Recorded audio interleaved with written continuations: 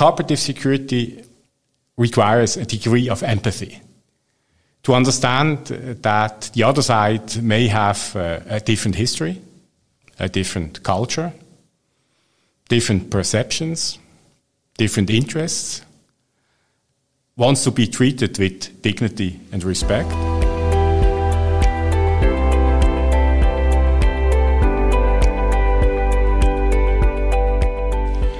Hi everyone, my name is Natalie Alexander.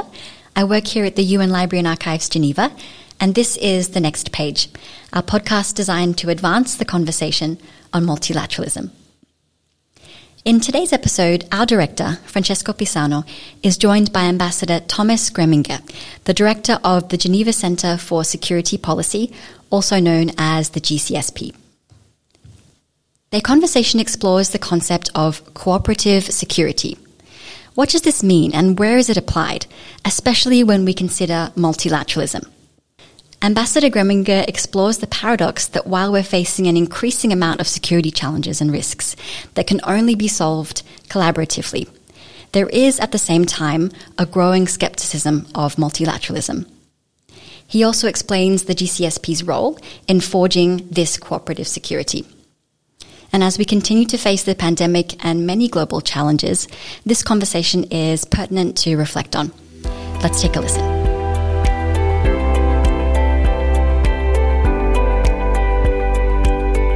Hello everyone and welcome to this new episode of The Next Page, the podcast to advance the conversation on multilateralism. I'm very pleased today to have with me in front of me in the studio Ambassador Thomas Greminger, who is the director, relatively new director of the Geneva Center for Security Policy, the GCSP, which is located just across the street, is one of our esteemed neighbors here in the international Geneva.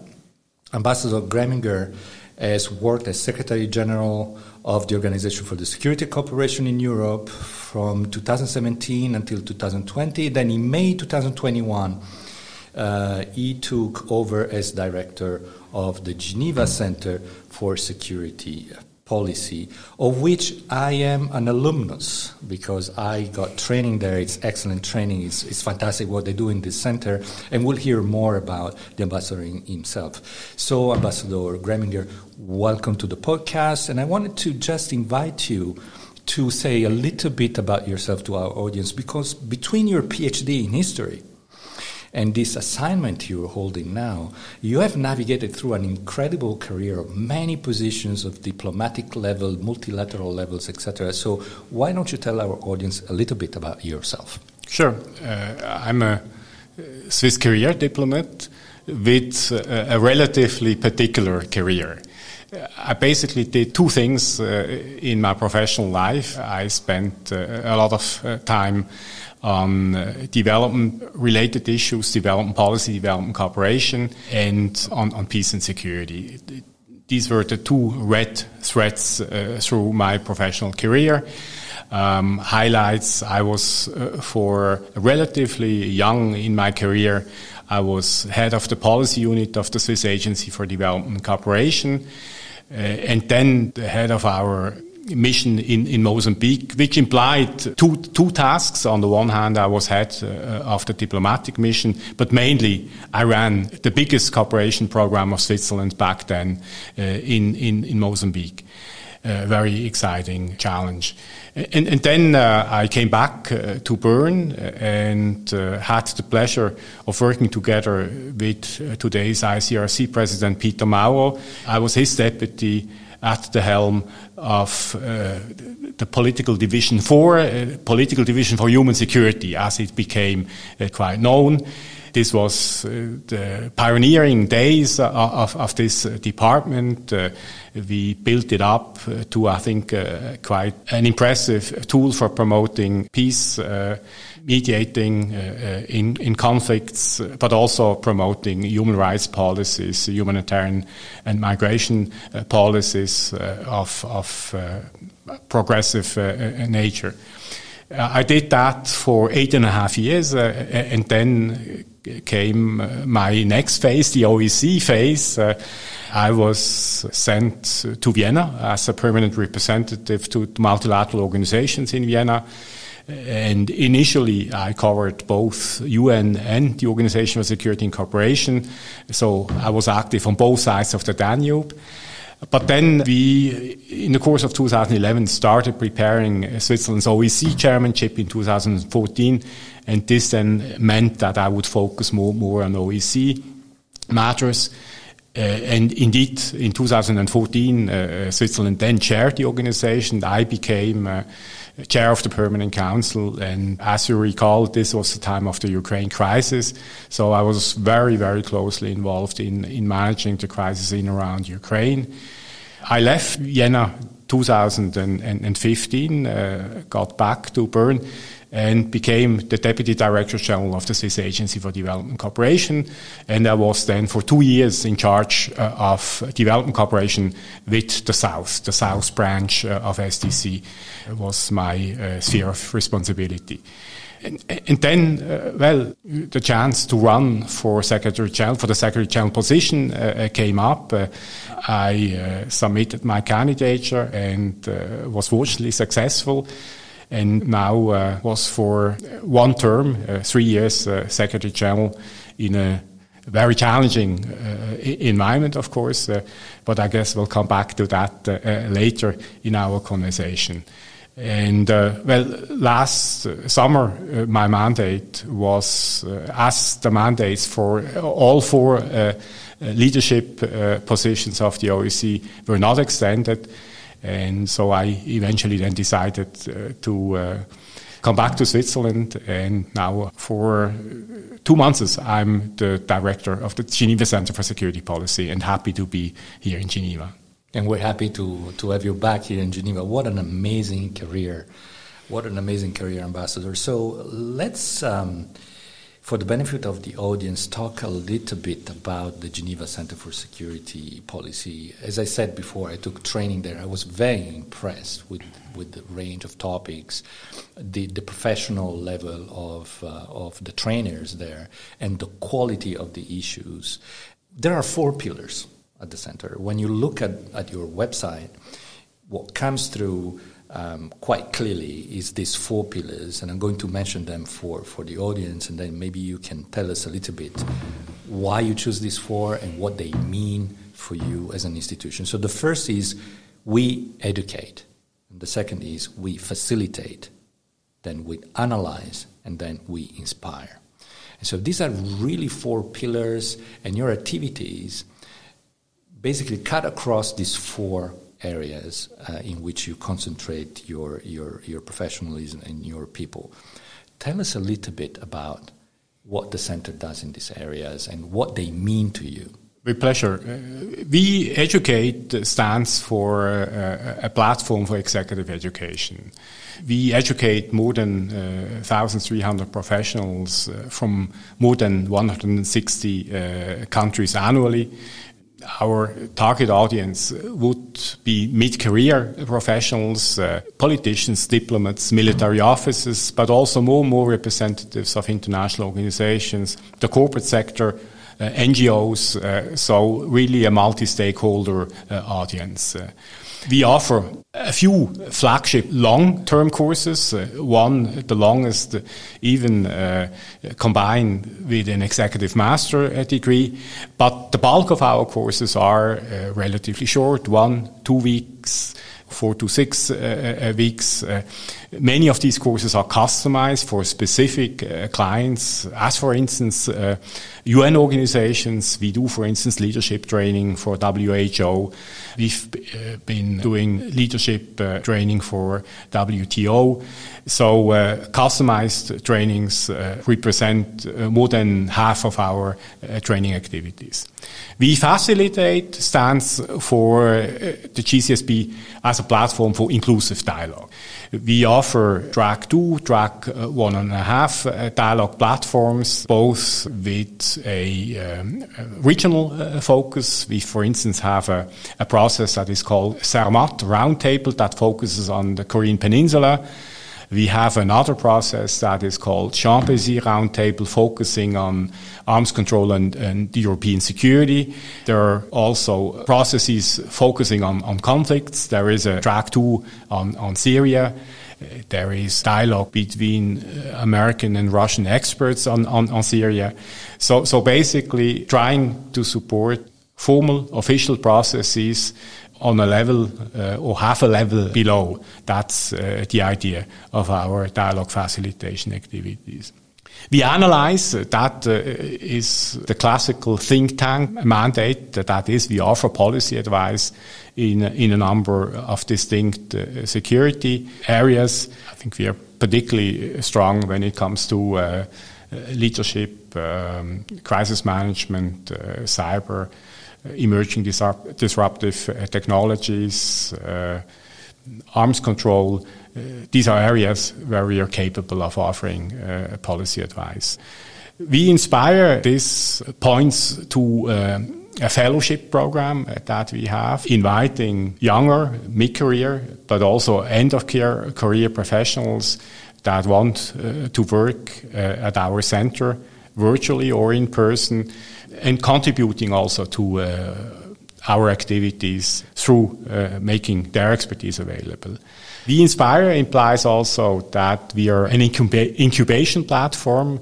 If you have a brilliant idea that is not entirely mature yet, you can submit your proposal to us. We look at it and help you then to develop it and hopefully to graduate it and bring it into often it is an institutional setup that is needed. Funds are often also needed. So that would be traditionally what makes part of an incubation.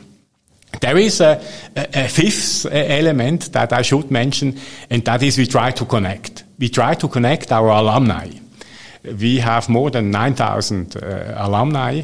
And while this is an old idea to capitalize on what potential 9,000 alumni imply, we have only started relatively recently to exploit that potential. So we try to bring them together, to encourage them to use their expertise, to share it with other alumni. We have created regional hubs. We have more than 20, some very active, some a bit less. But this connecting function is a relatively recent fifth pillar of GCSP. I'm glad to hear that. As one of them, I look forward to any activities you may organize for this alumni. 9,000 is an impressive number of professionals in the area of multilateralism. So let me ask you this. I'm very curious. I hope our audience is also curious about that. But I seem to know that there is an interesting story behind the creation of the center itself. And it dates back to the first Geneva Presidential Summit between U.S. and Russia back in 1985 here in Geneva. Since we're recording this episode in 2021, just after a few weeks after the second presidential summit here between President Biden and President Putin, why don't you share the story with our audience? What happened in 85? It's correct. It's a long-term consequence of the I would underline long-term consequence of the 1985 summit, so the second summit, U.S.-Russian summit. Well, in 1985, Swiss authorities, when organizing the summit, they realized that they have hardly any security policy expertise inside the Swiss administration. So they decided to launch a course that would build up gradually this expertise within the Swiss administration. This course was called Security Policy Course, and then gradually developed into a success story that also attracted international participation and became, I would say, the nucleus of what later then became the Geneva Center for Security Policy. And then in 1995, the then president of the Swiss Confederation and Minister of Defense had a vision. He wanted to offer to the international community a number of centers that offer expertise in the security field writ large, because A year before, the Swiss people turned down a referendum that would have allowed the Swiss military to make armed soldiers available for international peacekeeping. So in a way, if you want, it was politically compensating for these constraints to offer troops to international peacekeeping that the three Geneva centers, the Center for Humanitarian Demining, but the Center also for Democratic Control of Armed Forces, a leading think tank for security sector reform and governance today, and my center, the GCSP, were created. And gradually then these centers expanded their activities, and initially we had a governing board, a board of trustees, a foundation council as it is called in Switzerland, of 11 nations, and today this has grown to a foundation council of 53 members. And I should say that all P5 are represented in the Foundation Council of GCSP. And I'm quite proud of that. And then perhaps a last element that I should mention here when we talk about the history. In 2014 then, the Maison de la Paix was the House of Peace, was finished, and the centers moved into this state-of-the-art class structure in the heart of international Geneva, and of course allowed another expansion of the activities, not only of my center but also of everybody else.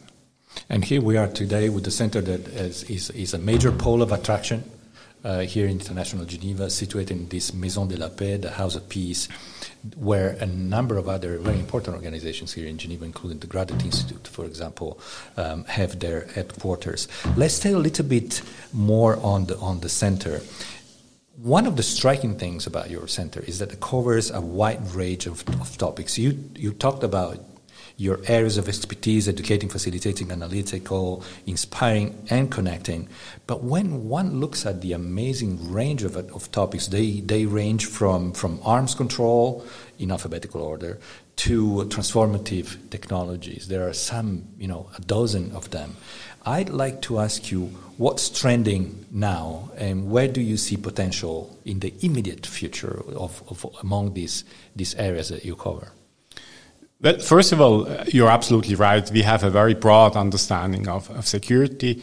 It's a concept that is clearly multidimensional, and this is also why we have a total of 16 thematic clusters.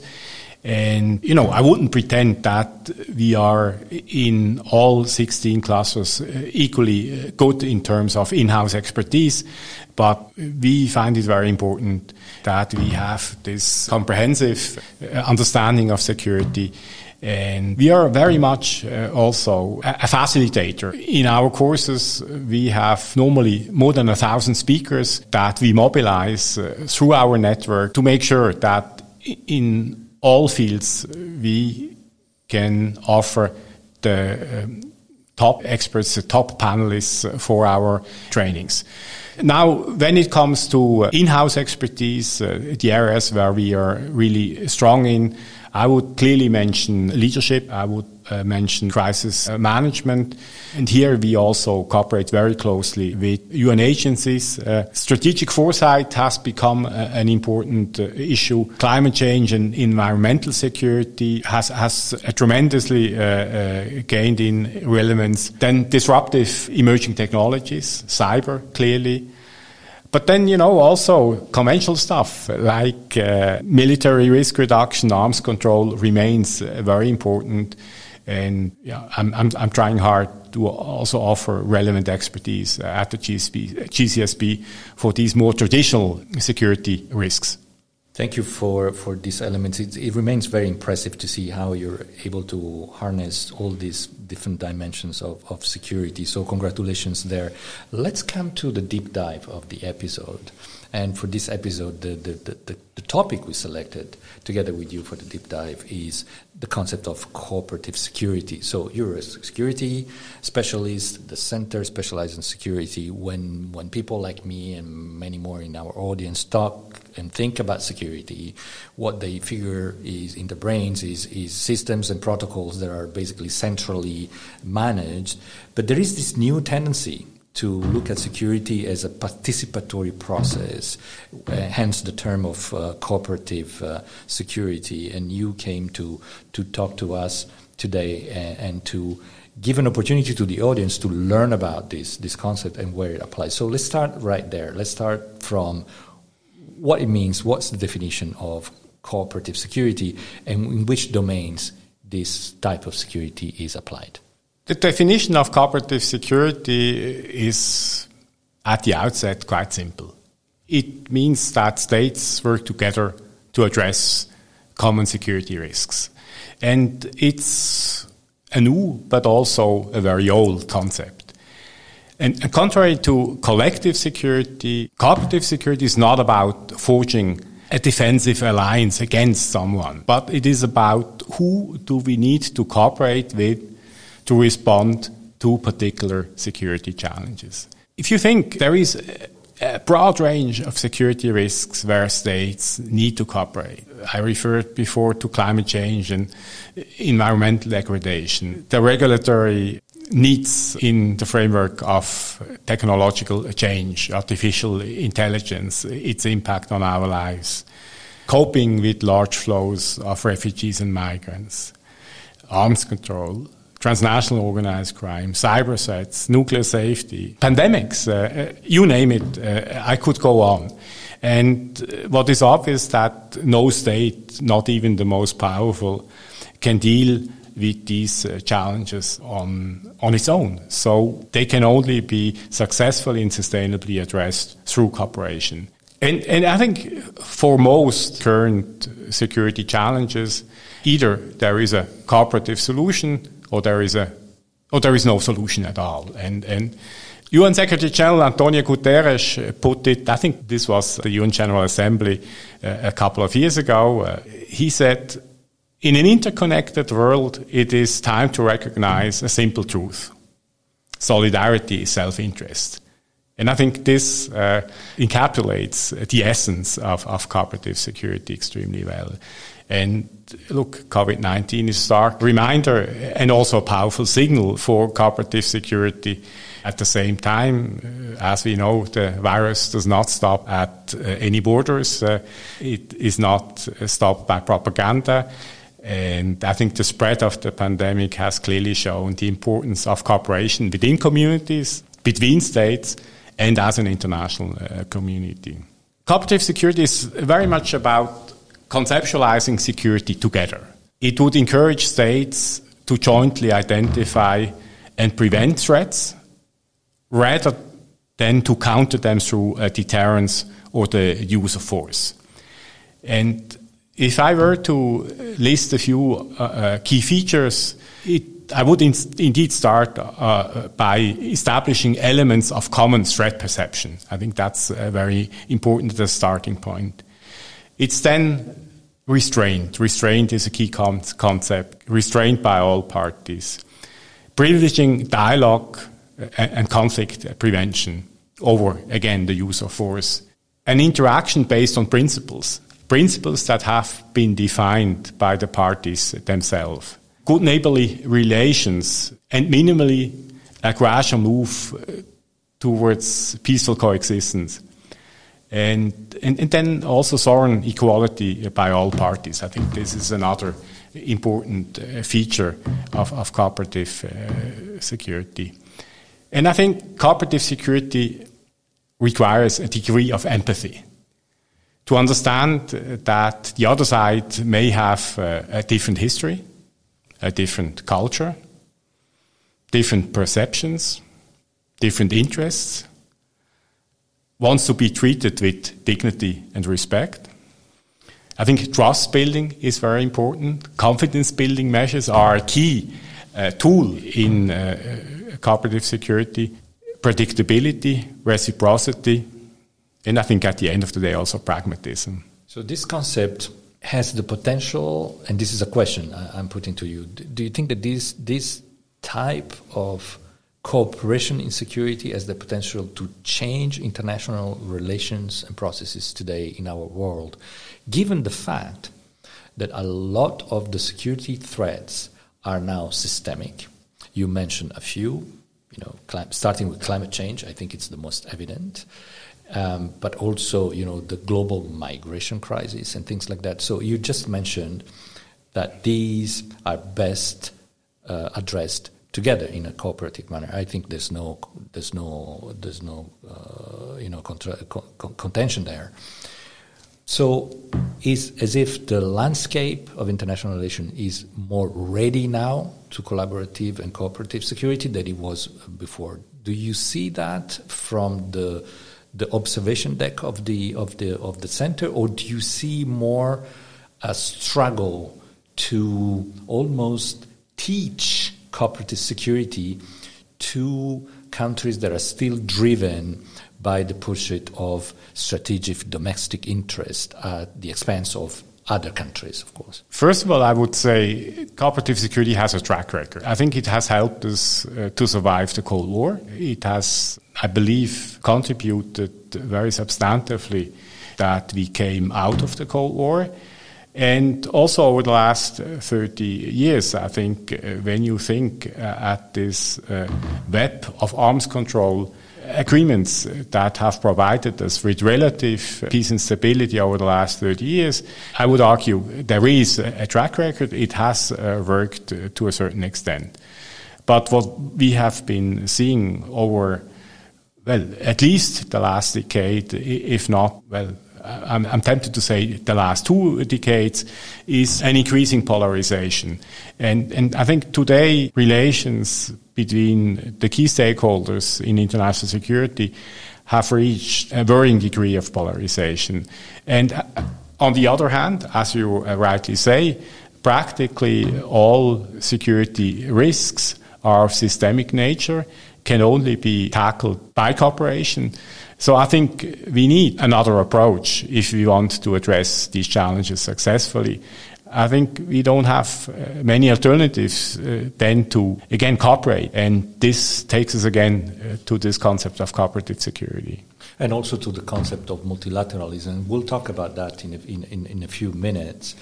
But let's stay with the center and the concept of cooperative security for just one last part of this conversation on this concept. I wanted to ask you to tell our audience what the center does in practical terms for and on cooperative security. What is your role?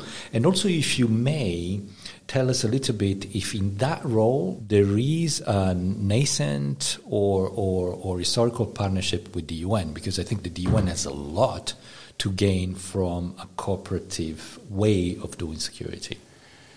Well, absolutely. Well, I would argue that practically everything that we do at the center is inspired by this cooperative mindset. We are educating future leaders in the spirit of cooperation. We offer safe spaces for dialogue and cooperation, and also that the fellowships, the ideas that we offer incubation for, I think there are also the cooperative nature is absolutely key to all of them.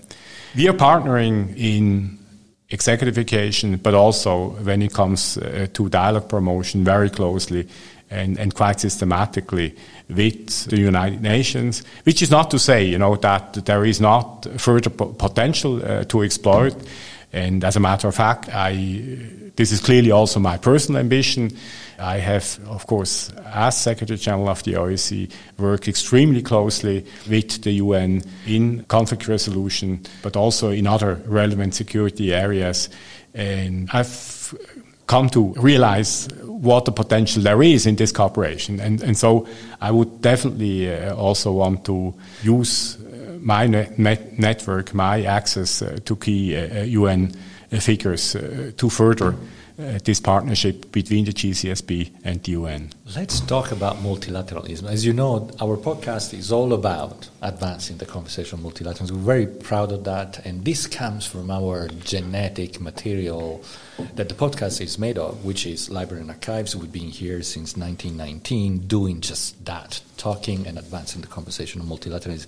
And whenever I have a guest like you who's known for being a strong supporter of multilateralism, it's so interesting to talk about the topic.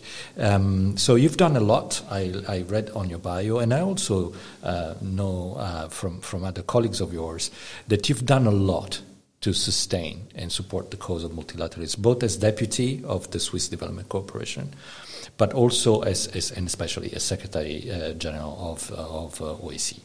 So I wanted to ask you, Ambassador, what do you think of the current international landscape, this level of cooperation and the appetite for multilateralism today, in general terms, but also specifically regarding security policy and the security landscape? I think living in a time, we hear often this reference to the crisis for multilateralism, and clearly, also based on my experience as Secretary General of the OEC, there is something to it. Unilateral transactional approaches have been dominating recent years. There is this widespread skepticism towards multilateral institutions, towards multilateral mechanisms to address global problems. And I think what strikes me most is that we are facing this paradox. On the one hand, as we have discussed before, we are confronted with more security risks that can only be addressed successfully in cooperation. But at the same time, there is this multilateral skepticism. There is shrinking space for dialogue. There is, frankly, little appetite for cooperation. And I think that's the environment we currently work in. Okay, I'm an optimist. I do hope that the choice of Geneva as a multilateral hub for the summit of Presidents Biden and Putin is also a signal for a turnaround towards, again, more trust in multilateral approaches, institutions, tools, and that we need, again, more leadership, including also leadership by the key stakeholders of international affairs for multilateralism. But clearly, in recent years, it has been extremely challenging. And also the polarizing environment, the polarization between major powers has contributed to what we often refer to, and rightly so, I'm afraid, as crisis of multilateralism. I wanted to also bring up another experience that you had. I know from reading around your biography that you led a process of change in the Organization for Security and Cooperation in Europe. And as a passionate observer of international organizations, and I did some studies there also in my early years, international organizations are particular organizations that have a particular problem with change and adaptation to change. So there is this delay. They look stuck in time. They're not, by all means, but they look stuck in time because there is a delay between change and their reaction to change, and then how they choose to react to that change. So adapting to the challenge, adapting to change seems to be a big thing for international organizations. So I wanted to have your experience told to the audience through this podcast about what it takes to accompany or even lead change in large organizations like OEC or any international organization. No one in particular, but in general, the species of international organization, IOs, as we say in our jargon. First of all, I just want to underscore your point of how important it is to constantly reform multilateral mechanisms, organizations, to make sure that they're fit for purpose. And I had, at different stages of my career, opportunities to contribute to that. One of the more spectacular reform efforts I was involved with, I was as Department Director, Human Security Department Director in the Swiss Ministry of Foreign Affairs. I led the initiative that took us to the creation of the UN Human Rights Council, because we saw, a struggling UN Commission, and we felt the Commission did not have an appropriate weight when it came to positioning human rights in the international system. And, well, it was, of course, also partly motivated by making sure that, Geneva kept up to speed. And so we launched this initiative, and it was a process that all in all took 3 years until the the council was created. And I think at the end of the day, you need leadership, you need committed also persons, it's human beings, but then of course you need political will by member states. There is nothing that can substitute for political will by member states. And this is obviously also true for my attempts. I launched early in 2018 a relatively ambitious reform agenda in the OEC entitled Fit for Purpose. It contained a number of rather political, but also a lot of technical items. And for 2.5 years, I worked very extensively with the Secretariat, but also with participating states on implementing this agenda. And I must say, those that believe that the OEC is immune to reform, they were proven wrong. We managed to implement quite a number of reforms. For instance, I conducted a very comprehensive management review of the OEC, of a secretariat that had grown organically over 25 years, was never looked at critically in the way processes are structured, in the way the organizational chart was defined. I did that, and I think we managed to implement the bulk of the proposals and thereby clearly promoted effectiveness and efficiency and impact of the organization. Having said so, there were also important measures that we did not manage to pull through, and many of the measures that we failed to implement or where we did not get as far as we had wished were measures where we needed the buy-in of participating states. And this takes me again to the point of political will, political leadership, interest by capitals for what is happening in an organization. Often you are on the technical level, you're stuck, and then you need political will, you need capitals to come in and help you overcome stumbling blocks. And if this happens, you can pull through a reform. If it doesn't happen, you get stuck. So at the end, there is only so much that you can do as an international organization without the buy-in by member states. Having said so, I would also argue that there is, of course, a responsibility for international organizations to constantly keep adapting to evolving challenges. And I think there is never time for complacency. Many important points you make there, and so many that are so timely and relevant for the UN system in general, but also for the UN Secretariat in particular. So thank you for sharing your experience with us and with our audience so openly. Thank you. Thank you so much. As we wrap up this episode, Ambassador, any final thoughts that you wish our audience to remember on what you do, your experience, or the center, or the concept of cooperative security? Well, my message to, in particular, political stakeholders, politicians, is that they should take better care of multilateral institutions and mechanisms, and we need leaders that are ready to invest political capital in them if we want to be capable to tackle the global challenges of the future.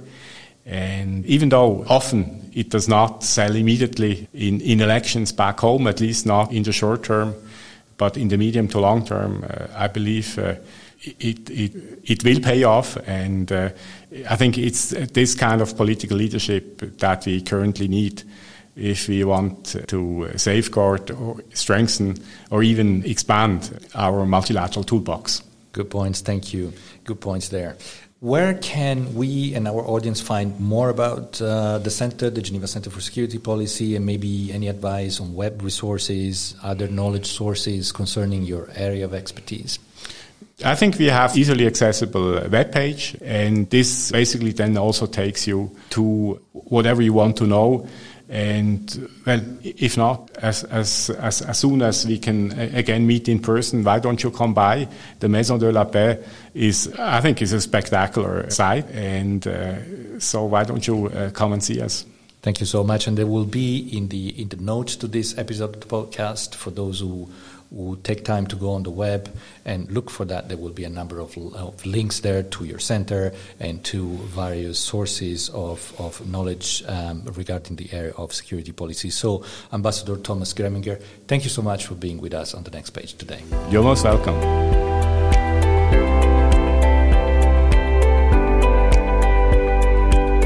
So that was Ambassador Greminger of the GCSP in conversation with our director, Francesco Pisano. We hope you enjoyed this episode.